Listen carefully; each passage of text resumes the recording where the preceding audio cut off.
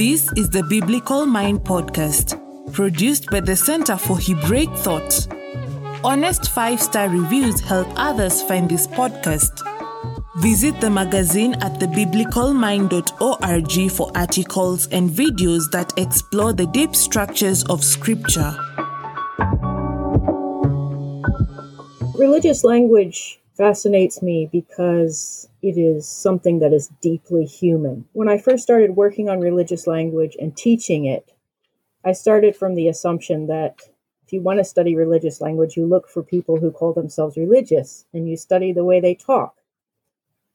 But my students and I quickly found that the boundaries between what counts as religious language and what some people might think is just kind of secular ways of talking are very difficult to map out. We found religious language everywhere, in every domain we could think of. And I started challenging my students to find it in some very unexpected place.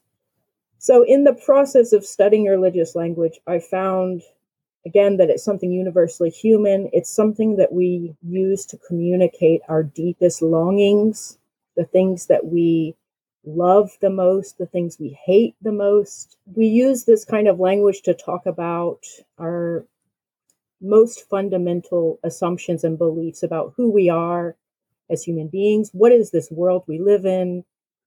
Is there anything beyond the material world? What has value?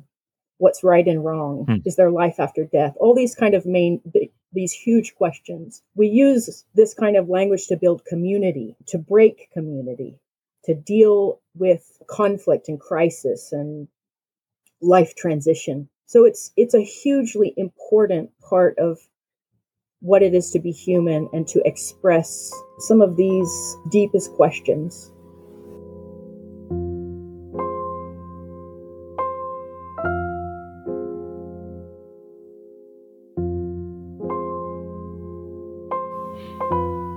Is there maybe a symbiotic relationship between religious language or metaphors? So I think of the word conversion. Conversion is a word that can start non-religiously. It gets picked up in a religious movement. You have to be converted. And now becomes religious language that is employed for these other uses, the deepest longings, exploring reality, etc. Yeah, well, some of the most common religious language that people use, whether or not they're religious, comes from the religion that they're most familiar with. So in this kind of Western world dominated by Christianity, people borrow, even people who are not Christians, they will borrow from that language because it evokes a sense of mystery, a sense of weight and meaning and authority. And then they'll apply it to what we might call a secular use. But that's not always the case. And I think this is where religious language gets really messy, because communities are always inventing their own kinds of special language to mark themselves out. And even if we don't call them a religion, they could still behave like a religion and create their own kind of ways of talking to identify themselves as a member of the community, to articulate their philosophy of the community. So one example I've looked at that listeners might be familiar with is the Burning Man movement, which is a global phenomenon that started, I think, in the Arizona desert, something like that. But they have a kind of statement of their 10 commandments, but they also have all this very specific vocabulary, which I have no idea what most of it means, that they've developed. So that hasn't come from a world religion, most of it. It's just developed in the process of practicing the kind of rituals in their community as they get together. They even have, I think, a Burning Man version in Israel, like out in the desert somewhere as well, with all the crunchy Israelis. Is it, and I think also, I've watched documentaries on the Burning Man, so I have some idea of this insider language that they have. Is it religious language or is it like insider language? Because, you know, I was in the military 7 years, and there's all kinds of insider speak. My mother, my wife were nurses. There's the same thing where you just like have all of these acronyms and all of these ways of saying things that don't, in my mind, function necessarily as a religion, but they're just because you there's so much specialized knowledge, so much like deeply embodied knowledge. Yeah, so that's true of, I'm thinking immediately now of academia. We have Right. specialized terms, and, if you go into the language of, if you study computing, you start to learn all this technical language that would be unknown to people that are not in that discourse community. It's all about how it's used in the context. And Burning Man has set itself out as a philosophical movement that is different in some ways, than the military. Although I think, certainly within the military, there are people who behave as if that's their religion. So, yeah. So, including myself, there was a few years okay. where it was my religion. Yeah. So anything can be religious. And it doesn't have to be the case that a community will set out to kind of think of themselves as a religion, or even that all the members will think religiously about it. So, I could play tennis and just enjoy it as a pastime. Someone else could be playing tennis and, that the commitment that they have to it, the fusion of their identity with tennis could be such that you could say that's operating like their religion. So that's another complication when talking about religious language, is that it's so dependent on context, it's dependent on the individual and how they think about themselves in relationship to whatever they're doing. Yeah, whatever they're using that language to refer to. Going the other direction, I think of the phrase "come to Jesus moment," which I hear even when I was in the corporate world. You'd hear that bandied about by people who are not Christians or religious at all. So let's just, if we could follow a phrase, "come to Jesus moment" is borrowed from American evangelicalism, or maybe I don't know how far back that phrase goes, but maybe the Jesus movement. So when that gets picked up it really does have some kind of embodied significance. There really is. You're talking about a paradigm shift or something like that. So is it no longer religious when my boss at work says you need to have a come to Jesus moment about your email habits? Yeah, that's a really good one. The reason why people use that kind of language is because of its power. Religious language is among the most powerful kinds of religious language. So if your boss wants to get you to do something, religious language is a great tool for that, because it communicates authority. It communicates that weight. And you think, okay, there's urgency here. I have to do it. He's even saying the name of Jesus. Even if you don't believe in Jesus, it's carrying all that meaning. Now, does that count as religious? Well, it depends on, again, the context. If this is kind of, if the boss is talking about something that is, the only way of doing things in your, in your workplace, or if it's something that is sort of unquestionable, something that, again, it behaves as properties, or it has properties of being religious, that are like, it has that kind of authority, the kind of being you can't question it. It's more about a resemblance model. This is what, when I talk about what is religion, what's not religion, it's not so much is it or isn't it. It's a kind of spectrum of resemblance. Is it starting to approximate or look like a religion? And that's where things, then you make a case. You can say, well, yeah, this is starting to enter that territory, which is, because of the complexity of religious language, it's very difficult to develop a model where you just say religious language is always like this, or it's always in these circumstances. Even over time, something that tends to be used religiously, that could change. It could lose that meaning. So, we have to always be looking again at the local context, where it's being used, who's using it, for what purpose, what's the outcome, what are the stakes here? Those kind of questions will help us answer. It makes me think of corporate, like HR world. When you're onboarding somebody, you're bringing them into your culture, your particular culture. And then you're trying to get them to see all kinds of transcendent properties of the company, like our mission and vision. And you're like trying to get them to buy into like this narrative where your company is doing these great providing some greats for the world or something like that, or maybe just goods for the world, not even greats. Yeah, so it sounds like you're saying wherever that language, whether it's religious or not, is being used to kind of approximate or appropriate aspect, like for a lot of evangelical Christians or Catholic Christians, that kind of like, we're here to serve the world around us. That language has some like deeply metaphysical, divine connections, but you'll find the exact same language in service industry in America. Maybe not service industry in the UK. They function on a different paradigm from what I can tell. Well, your point about corporate discourses is something I've been thinking about a lot lately, because there seems to be a lot of, so the corporate world has adopted a lot of the kind of overtly Christian language. I mean, Google is a really good example of that. They have almost mastered this idea and fostered a loyalty by their employees using overtly religious language. But then the church also has kind of started to behave more and more like the corporate world. And one of the overlaps I see between organized religion, especially Christianity, and the corporate world is the kind of vacuous language, what we might call corporate speak. I can't remember the examples you gave, but like talk about making an impact, or come on board with us, and the terms are changing fairly rapidly. There are new terms coming in, and I think a lot of that has to do with an appearance of authority. So, if you don't know exactly what these terms mean, you have to pretend that you know what they mean so that you look like you're participating, you're on board. But the language shifts and moves quickly. And it's often, you sort of look at who is introducing the new language. It's often top down. So there are these kind of influencers or big corporate figures who are coming up with these new brands and slogans. And that's a kind of control.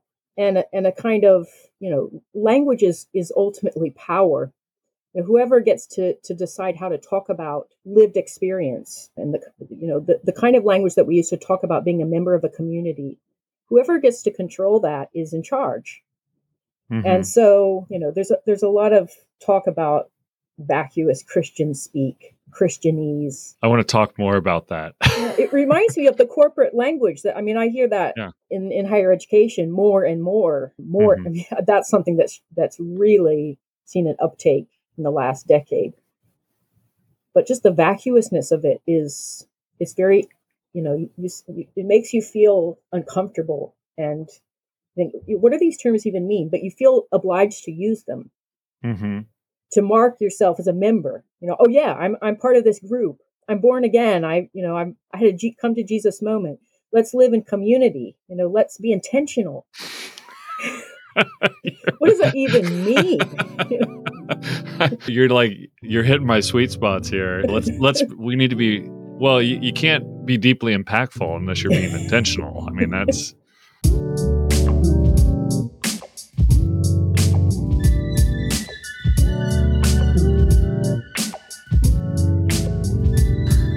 Yeah, so I actually banned certain words from papers from students, glory, faith. I'll have a whole slate of them, but I haven't gone quite that far. And one of the things, I was reading this linguist, Ben Yagoda, and he just had this nice little section about cliche. And it struck me that it's not Christianese. Christianese is just Christian cliche, is essentially all it is. And I see that. For me as a Christian theologian, I see it as the bane of my existence, the thing that deteriorates and rots any kind of actual intentionality is evaporated or evacuated maybe through the use of this language. But for me, and I hadn't thought about it until you just said this now, for me, cliche is problematic because you're not saying what you mean, and just say what you mean instead of falling back on the cliche. But I had not thought about it as much as showing people I belong to this tribe. But then the question is, well, who are making these linguistic conventions for us that show us we belong? Because that's not coming out of nowhere, right? Where do you trace this back anywhere? Like, is there a hierarchy of religious language influencers? Yeah, I think so. Insider language has always been a thing, but I think the kind of Christianese that we're seeing is something more of a modern development and come about as we've seen the rise of celebrity pastors and celebrity church leaders who mark themselves out with a particular way of talking, a style of talking. So, and it's a kind of branding. And so by talking like that, you're associating with that person, with that movement. It's popular. It's seen as, relevant. That's another one of there's even a relevant church I've learned about, but. Hey, in New Jersey, I shouldn't say this. In a place very close to me, there is a whole branch of churches called Liquid Church, which I still have not figured out what the liquid is that they're selling there. But it's not grape juice or water. That's all I know. But they're well branded. Yeah, it has no form. Yeah. It fills every form. That's right. I didn't even think of the obvious theological implications here. Well, I mean, yeah, this is something I probably shouldn't say, but I always think the simplest thing, it's not some complex metaphor they're thinking of. It's actually just, oh yeah, let's, look at liquid. It right. It has a very actual superficial meaning in most cases. But yeah, I got particularly disturbed by this whole thing we're discussing when I started looking at conversion narratives with my students, because, I came across, for example, in, Christian magazines, they'll have top 10 conversion narratives of 2020. I think what makes a conversion narrative hit the top 10? And which ones would be excluded and on what grounds? So there's a kind of policing, not even just of the kinds of language that people use, which there's enough of that, but also the structure, the way that we, the order that we talk about our conversion to a particular religion. So we mark ourselves out not just by individual words and phrases, but also by the structure. It becomes so embedded in our identity. Our autobiography of our experience with a religion is controlled in that way. And so you mark yourself out as a member of the group by conforming to a particular way of talking about yourself. And it's deeply personal. And so it becomes a display. And so I always tell my students, the conversion narratives, and there are all kinds of words, some people call them stories of becoming, or I've forgotten all the other terms now. There are a lot of terms for them. When I got saved. Yeah.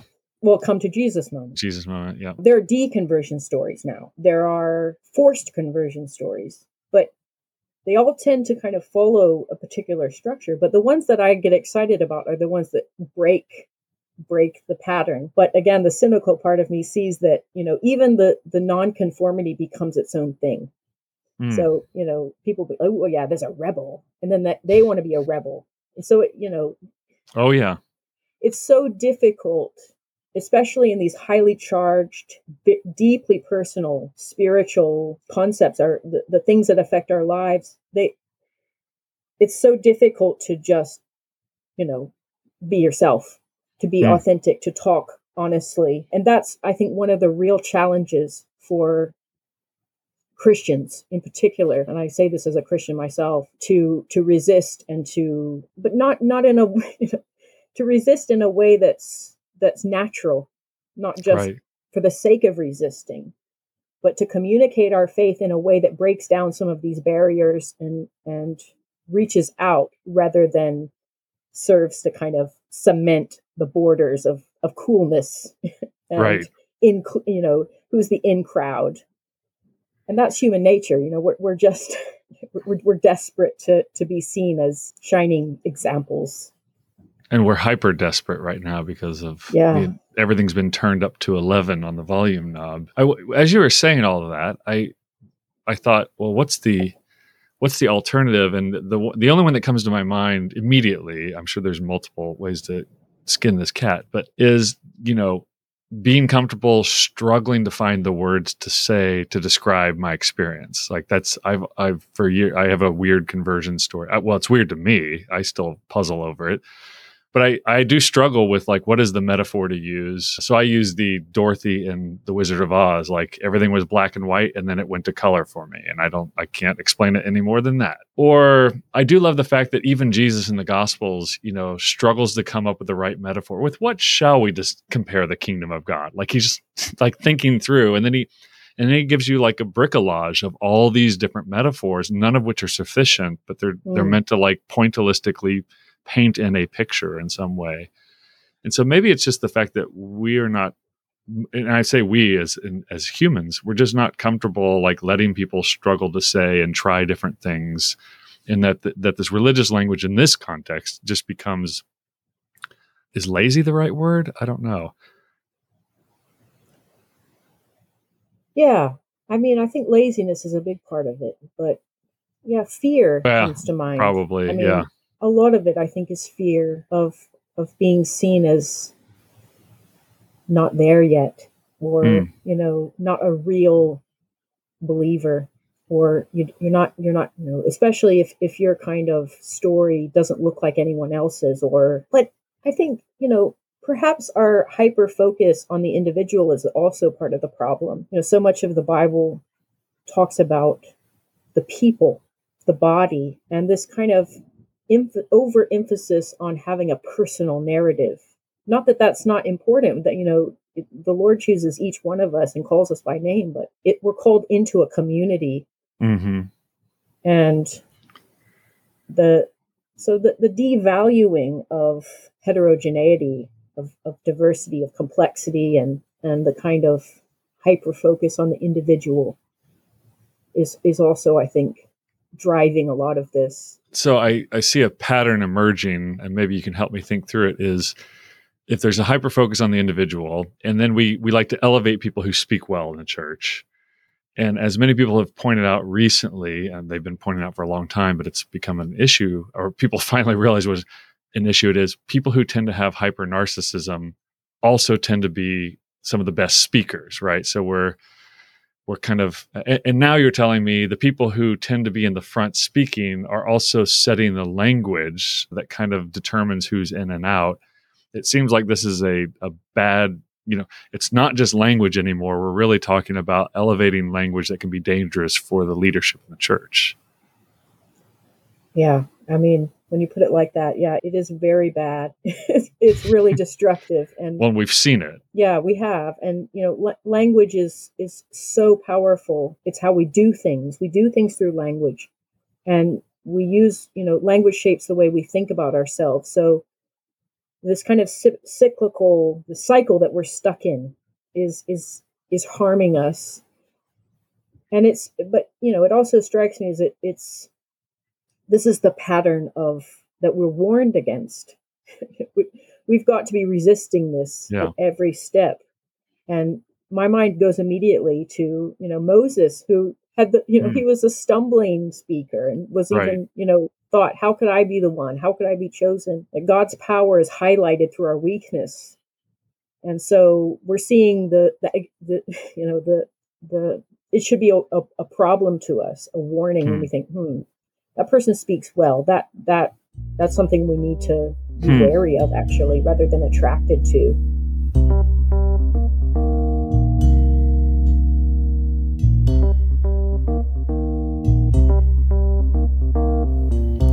I mean, Paul in 1 Corinthians 1 says eloquent words empty the cross of its power. Right? I mean, it's a pretty strong statement, right? I don't think most homiletics classes have taken that seriously enough in some cases. So I wonder, we've only obviously touched on just a little part of your field of study of religious language, kind of the power dynamics, which honestly I think is fascinating and also relevant. It's so relevant. This is really impactful and relevant conversation we're having here. I'm sorry, I can't help myself. But it does make me think, you've given us a few tips here. Okay, when we hear somebody who's an eloquent speaker, maybe that's a sign, like we should say, well, that might be one sign in a cluster of things we need to keep our eye on, right? That might not be just necessarily a good thing. But what is kind of the antidote to religious language used poorly or used wrongly? Are there some go-to tips you could give us, like, hey, we should think more about these things, we should stop doing these things, we should be careful about these things? Yeah, well, in my book, two of the big areas that I cover, and I devote a whole chapter to each one, is the language of prayer and the language around death, which I see as, as I've been working, I kept coming across the relevance of the language at these particular moments, and also how prayer, not just the language that we use when we pray, but even how we talk about prayer, is another area I think we need significant reform on, because people claim authority by talking about prayer. I prayed about it, that's why I did it this Oh, way, yeah, or yeah. And so it's hard to get away from talking about power, because so much of this is about power, and so many of the problems around our use of religious language are grasping after power. So I really, it's hard for me to get away from talking about that. But would the suggestion then be, A, becoming more aware, reading your book and becoming more aware of our use of religious language, and then becoming sensitive to the ways in which we ourselves might be even subconsciously using language to assert power in ways that maybe if we were reflecting a little bit, we might say, well, I probably shouldn't do that, right? So just being more careful about our use and noticing when we're using certain patterns of speech in order to dominate or to deepen our implore of somebody. I can think of all kinds of ways I do this with my own children. Yeah. Or in which ways in which I'm sensitive to, like, I don't want to invoke God on my children, like, God made me your father, therefore, Yeah. there's there's all kinds of moves you can make there. So I'm sensitive to those obvious ones, but maybe I'm not sensitive to the smaller ways in which I'm doing the same thing. Yeah, so there are numerous smaller ways. Even as deeply as our grammar, the way that we talk, the way that we apologize, the way that we minimize Wait, can we just talk about apologies for a second? Because I know there is a bunch of people who apologize horribly. I know, because it's taken me a long time to become a good apologizer. I think I'm fairly good now, but so tell me more what you mean by the language of apology. Yeah, I have the same struggle. I have to confront myself in all of these things that we're talking about, because it's our nature. It's our nature to grasp after power, to minimize our wrongdoing, to puff ourselves up, to make ourselves look better than we are. And apologies are one of those really important things, because they occur at a break. There's a break in a relationship, and this is an issue it's so deeply embedded in our belief system that we're made right with God, and so we're to be right with each other. And how do we become right with each other? We have to use language to do that. We also have to use our actions. So I recently worked on a couple of apologies connected to a scandal here in the Church of England due to a major abuse case, which was in the national papers here. And so some religious leaders, Christian leaders in the church, issued all these apologies. There was so much ambiguity, so that there was justification. There was minimization, that they use a lot of passive forms. Distancing mistakes themselves. were made. Yeah, mistakes were made. Yeah. We're sorry you were hurt by these actions. Well, who did the actions? So verbs become nouns. So it's all this kind of the grammar itself can be manipulated and wielded to distance ourselves as actors, as social actors, from our actions. There are all kinds of ways that happens, linguistically. And I've been doing a lot of work on my website about some of that. But there's also some stuff in my book about some cases in religious higher education, for instance, where, certain, it's all of that kind of, we're good, you're bad, we're sorry you were hurt, there's something wrong with you, otherwise you wouldn't be so hurt by my action. So it's, all of that comes into an apology. And, if we get back to this question of what are we supposed to be doing as Christians when we do something wrong? We're supposed to be mimicking heaven, and all of that interferes with repentance, with acknowledging the wrong we've done, with making it right, with restoring that relationship. Yeah, I was speaking, this weekend it was a group of young African-American leaders, future leaders, lots of really smart people. And we were talking about racial reconciliation. That was this conversation on race, but people kept on using this phrase, racial reconciliation, almost like a badge. You just throw it out on the table and everybody knows what it means. And one of these young African-American women just finally stood up and said, can we quit using this term? When I think of reconciled, I think of like a husband and wife who are split up and need to be reconciled to each other. Like whites and blacks weren't ever together. Like we weren't ever in a co-equal relationship where we were treated the same. So reconciliation is not the word that's going to do it for me. Healing, maybe recovery, something like that. But how much the very language that for the white people in the room seemed to just be like, oh, this is my token that I show that I care about this thing. It was actually hurting some of the other people in the room, right? Yeah, that's a great example. I mean, that term also bothers me, and also, for the reasons you've outlined, but also because, it's racial reconciliation has become just a kind of, I think of almost like you just put a block on the table. Like it's not connected to any person. It's not an action. It's the way we talk about it as it's made into a noun. It's finished. It's in its complete form. I just hand it over to you. And, right. It's not connected to me in any way. It doesn't, so that all that, I see that in the language around divorce as well. We talk about divorce as this kind of force out there that exists separate from people. Right. And think about making racial reconciliation into a noun phrase actually is kind of turn it into a passive object that sits there. Yeah. I'm now picking up the force on what you said earlier. So yeah, I mean, so it's just a lot of bad news, unfortunately. The way that the work that we need to do, the critical work we need to do on thinking about our own language is much deeper than I think many people realize. And so a lot of these books on, guard your tongue or just try to talk in a loving way, they really don't get at just how deeply our problems run. And I mean, it's not something we can fix. It's like being aware of it and having some humility around it. And I think also paying attention to these critical moments like apologies, like how we talk about life and death, because that speaks to what life we consider valuable, what gives life meaning, what is a life that we would consider well-lived or a good life. Those kinds of things really matter. Those are the kinds of deeply human moments. And if we can first draw our attention to those places, I think that's a good place to start.